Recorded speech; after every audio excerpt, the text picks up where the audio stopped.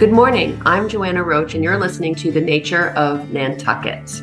I am here this morning with two colleagues from other nonprofits on Nantucket. Obviously, I'm with the Maria Mitchell Association. We're here with Emily Molden. She is with the Nantucket Land Council, and Samantha Denette, who is with the Nantucket Shell Fish Association. Thank you for joining me, ladies. Good morning. Thanks, Joanna.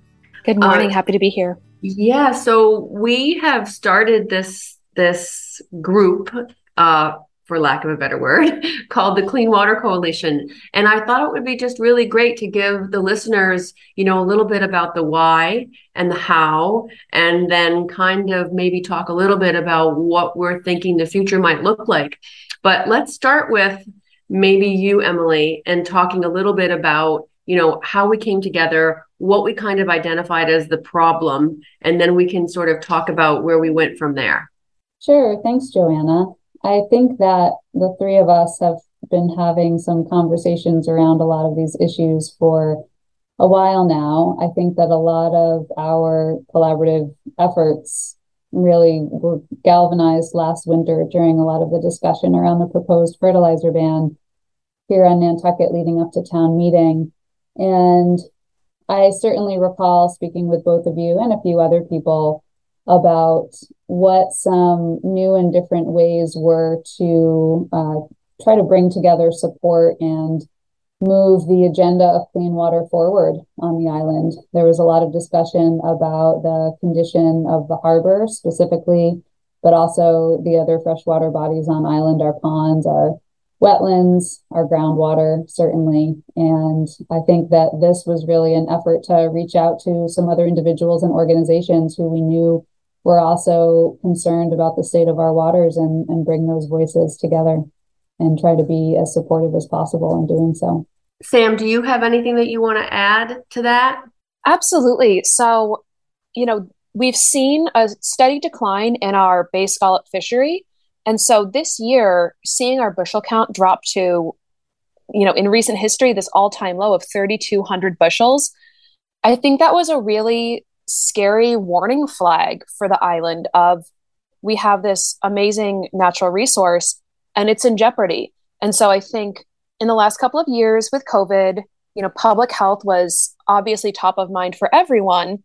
And now that we're getting back to our day-to-day, back to our, pre-COVID agendas and to-do lists, that 3,200 was this really big flag of we have to get back to clean water. We have to talk about these things and figure out how we can work together. So that's one of the reasons where we entered the conversation with our two fellow organizations, the Land Council and the Maria Mitchell, to put our heads together and try to do some good as a group instead of on our own. Yes. And then in June, we tried and succeeded, I think, largely at connecting and inviting all the other sort of science-related organizations who had an interest or a vested interest in clean water in the harbor. And I think one of the ways that we positioned that meeting was that we wanted to depoliticize water, that this wasn't an attack, but this was a proactive effort to reach out, build bridges, and gather support for an issue that's really important to the community. Emily, do you want to comment on how that kind of came about a little bit? And then we'll go to you, Sam. Absolutely. Thanks, Joanna.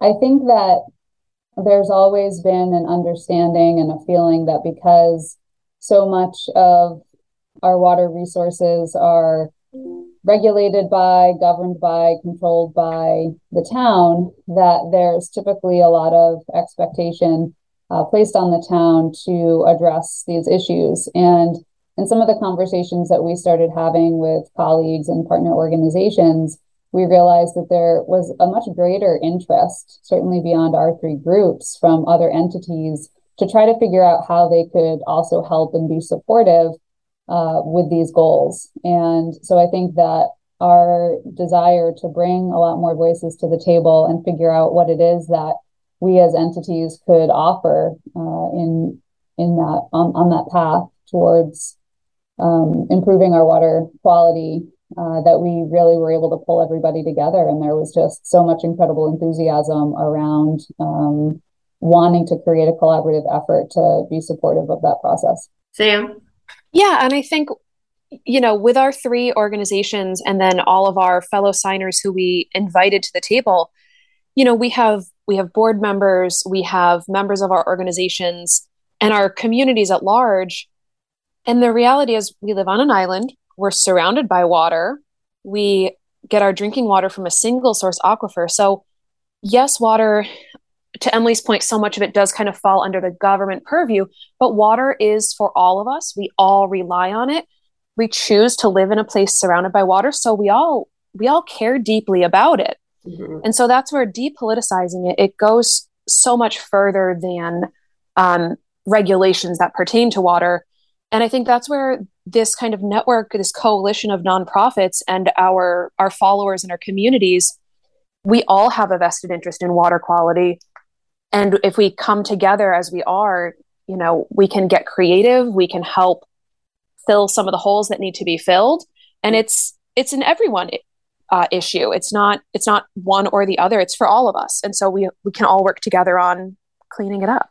Yeah, I think that one of the sort of points of discussion really is how incredibly complex it is that, this island that we live on with the limited amount of resources that we have that are run by this government, right? Which is normal in all other parts of our country, right? The thing that's maybe a little bit different here is that we have this cluster of nonprofits who have resources and abilities and expertise that we can and are willing to support the efforts of the town government.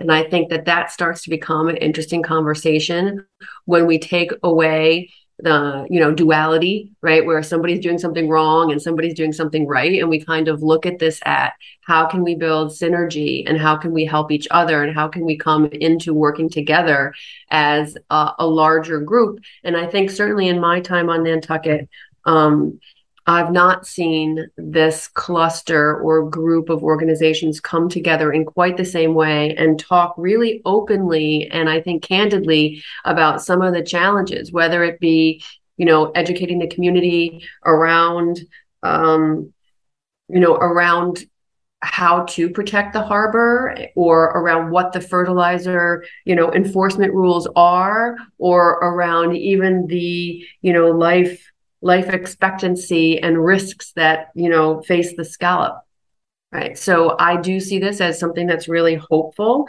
and I think maybe Sam, you might comment a little bit on how this, because you are the Scallop Association, how that aspect of this really is sort of driving the reasons behind your group supporting this. And then maybe, Emily, you can talk a little bit about the fertilizer regulations so that our listeners can kind of understand like all the different factors that make this an issue.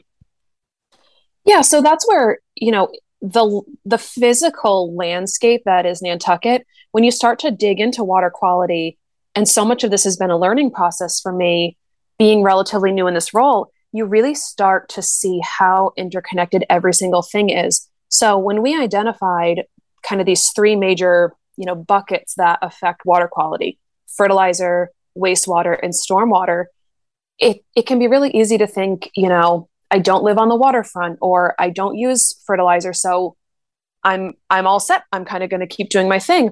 But then you start to look at, okay, the stormwater outflow pipes that lead directly into the harbor.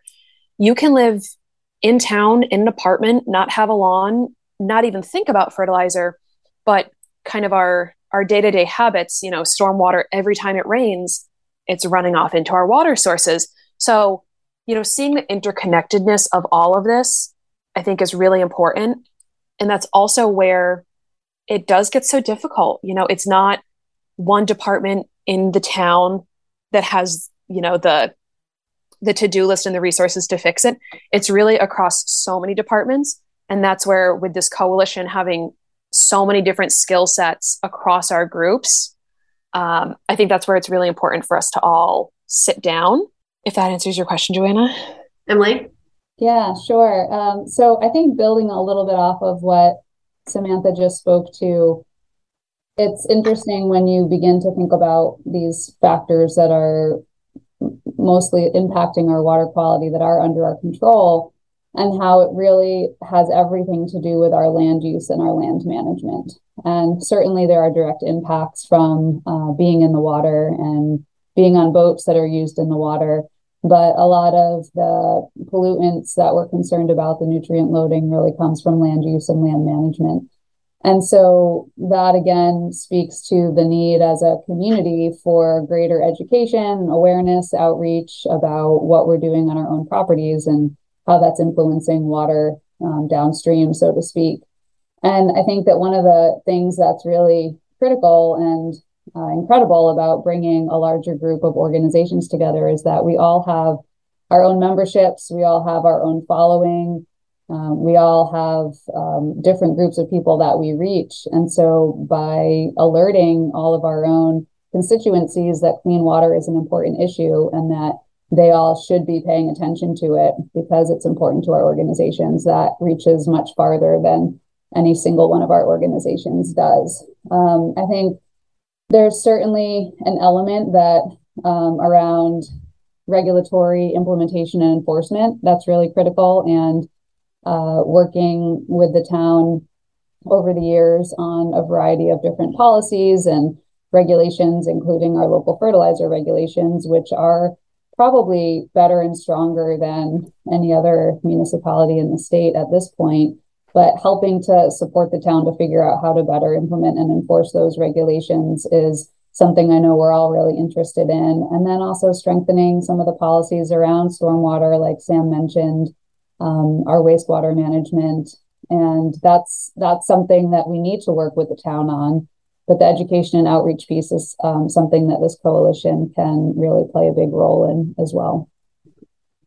Yeah, I mean, no pun intended, but we're in uncharted waters here, right? So we're first at doing something, right? That we are all have sort of the highest and best intention for the outcome, and here we are, kind of putting ourselves out there and saying, hey, we think that not only do we think that we can help, but we think we can gather others together who can help. And as we kind of look forward, I know we're just starting to talk about what does being a member of the Clean Water Coalition mean, right? And also how and what are the best ways for us to work with the town. And, so far they've, certainly responded to our letter and offered up some meetings that we hope to have, towards the end of this month and into October. And we know that they are working on some of the different aspects of the issues that we've identified.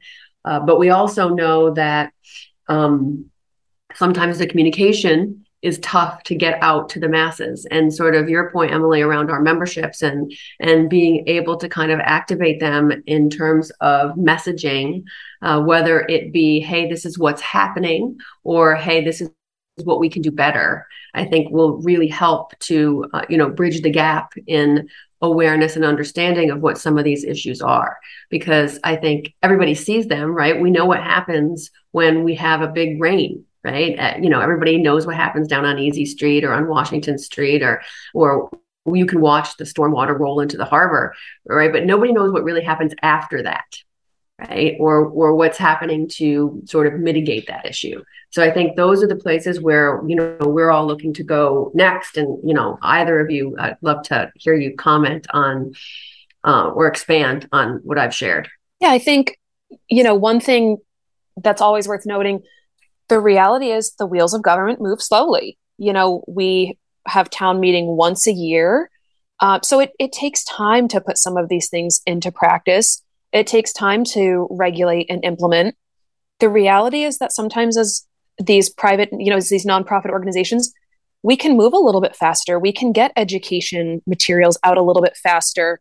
We can help support potentially with some infrastructure, but it is going to be a lot of steps. Step one was getting this group together. Step two, meeting with the town. Step three, implementing. And so it will take time. And I think recognizing that there is no one issue, so there will be no one fix, that we're going to have to come up with a kind of long trajectory and work towards it. I don't think that it'll be perfect, but I also don't think that there's an alternative. I don't think that we can do nothing. So I think progress over perfection is sometimes really important to think about. And have patience. There's a bit of resiliency that we all need to have here to keep working towards this goal. I think that's right. Emily? Yeah, I think that Samantha just said it all really well. And I would certainly agree that it's an important message that there is no silver bullet. There's no one simple thing that we can start doing right now that's going to 100% solve all of our water problems. But I think what we are looking to and hoping to do is to establish a great priority list and to the points we've all made earlier, try to figure out if there are additional organizations and entities, even public-private partnerships that can help to check some of those items off or at least move them forward in a sort of more productive or faster way. And that's where hopefully the power of this coalition will really come into play. Yeah, it's not easy. I mean, I think what we're a little bit trying to shift culture around how we think about some of these resources and the way that we treated them. And I think that, as we move into this sort of next phase, we really need support from our, folks in the community and people who support our individual organizations and the others who have signed on to help us do this work, right? And as we kind of head into October, right, Scallop Month on Nantucket, Sam, do you have a sort of outlook for the health of the scallops this year? We did a pretty significant seed management program out in Nantucket this year.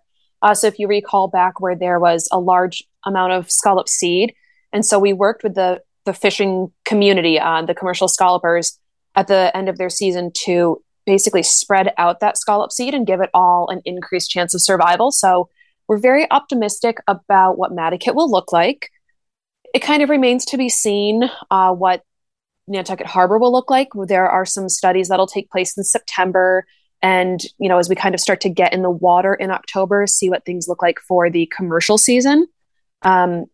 So it's a little too soon to tell on Nantucket Harbor, but we're pretty excited about what Nantucket could look like. And, we look forward to sharing scallop season with everyone and kind of celebrating what that means to our island and our community and letting that be a gathering point to have some of these conversations. These conversations don't have to be around, board tables. They can be at the brewery. They can be at the coffee shop. The more that we talk about these things, the more that change will come about. And we're excited about that. Emily, you have an outlook? Sure. Well, we're actually about to embark on an exciting month or so of planting eelgrass seed for the first time in Nantucket Harbor. We've been working this past summer to harvest several 100,000 eelgrass seeds with huge support from the town's natural resources department. Those seeds are all down at the shellfish hatchery right now, and we're going to be preparing over September and October to use some different techniques to plant them at a couple of different restoration sites. And one of the main purposes, besides restoring our eelgrass habitat, is to try to develop some new tools that we can use in the future going forward to try to maintain the health of our eelgrass, which is obviously really important for our scallops. And ultimately, the improved water quality that we've started to see in some places in the harbor is something we're going to have to really keep moving forward with in order to keep that eelgrass healthy. Great. Well, thank you to both of you for joining me today so we can kind of start this conversation in a more, public forum so people can share in our thought process and a little bit about what we're trying to do. I really appreciate both of you and your organizations and the time that you've invested in bringing this forward. So thank you. Thanks a lot, Joanna. It's great to be here. Right. Thank you for having us. You're welcome. I'm Joanna Roche. I'm with the Mariah Mitchell Association. Our podcast is called The Nature of Nantucket. Thanks for joining us.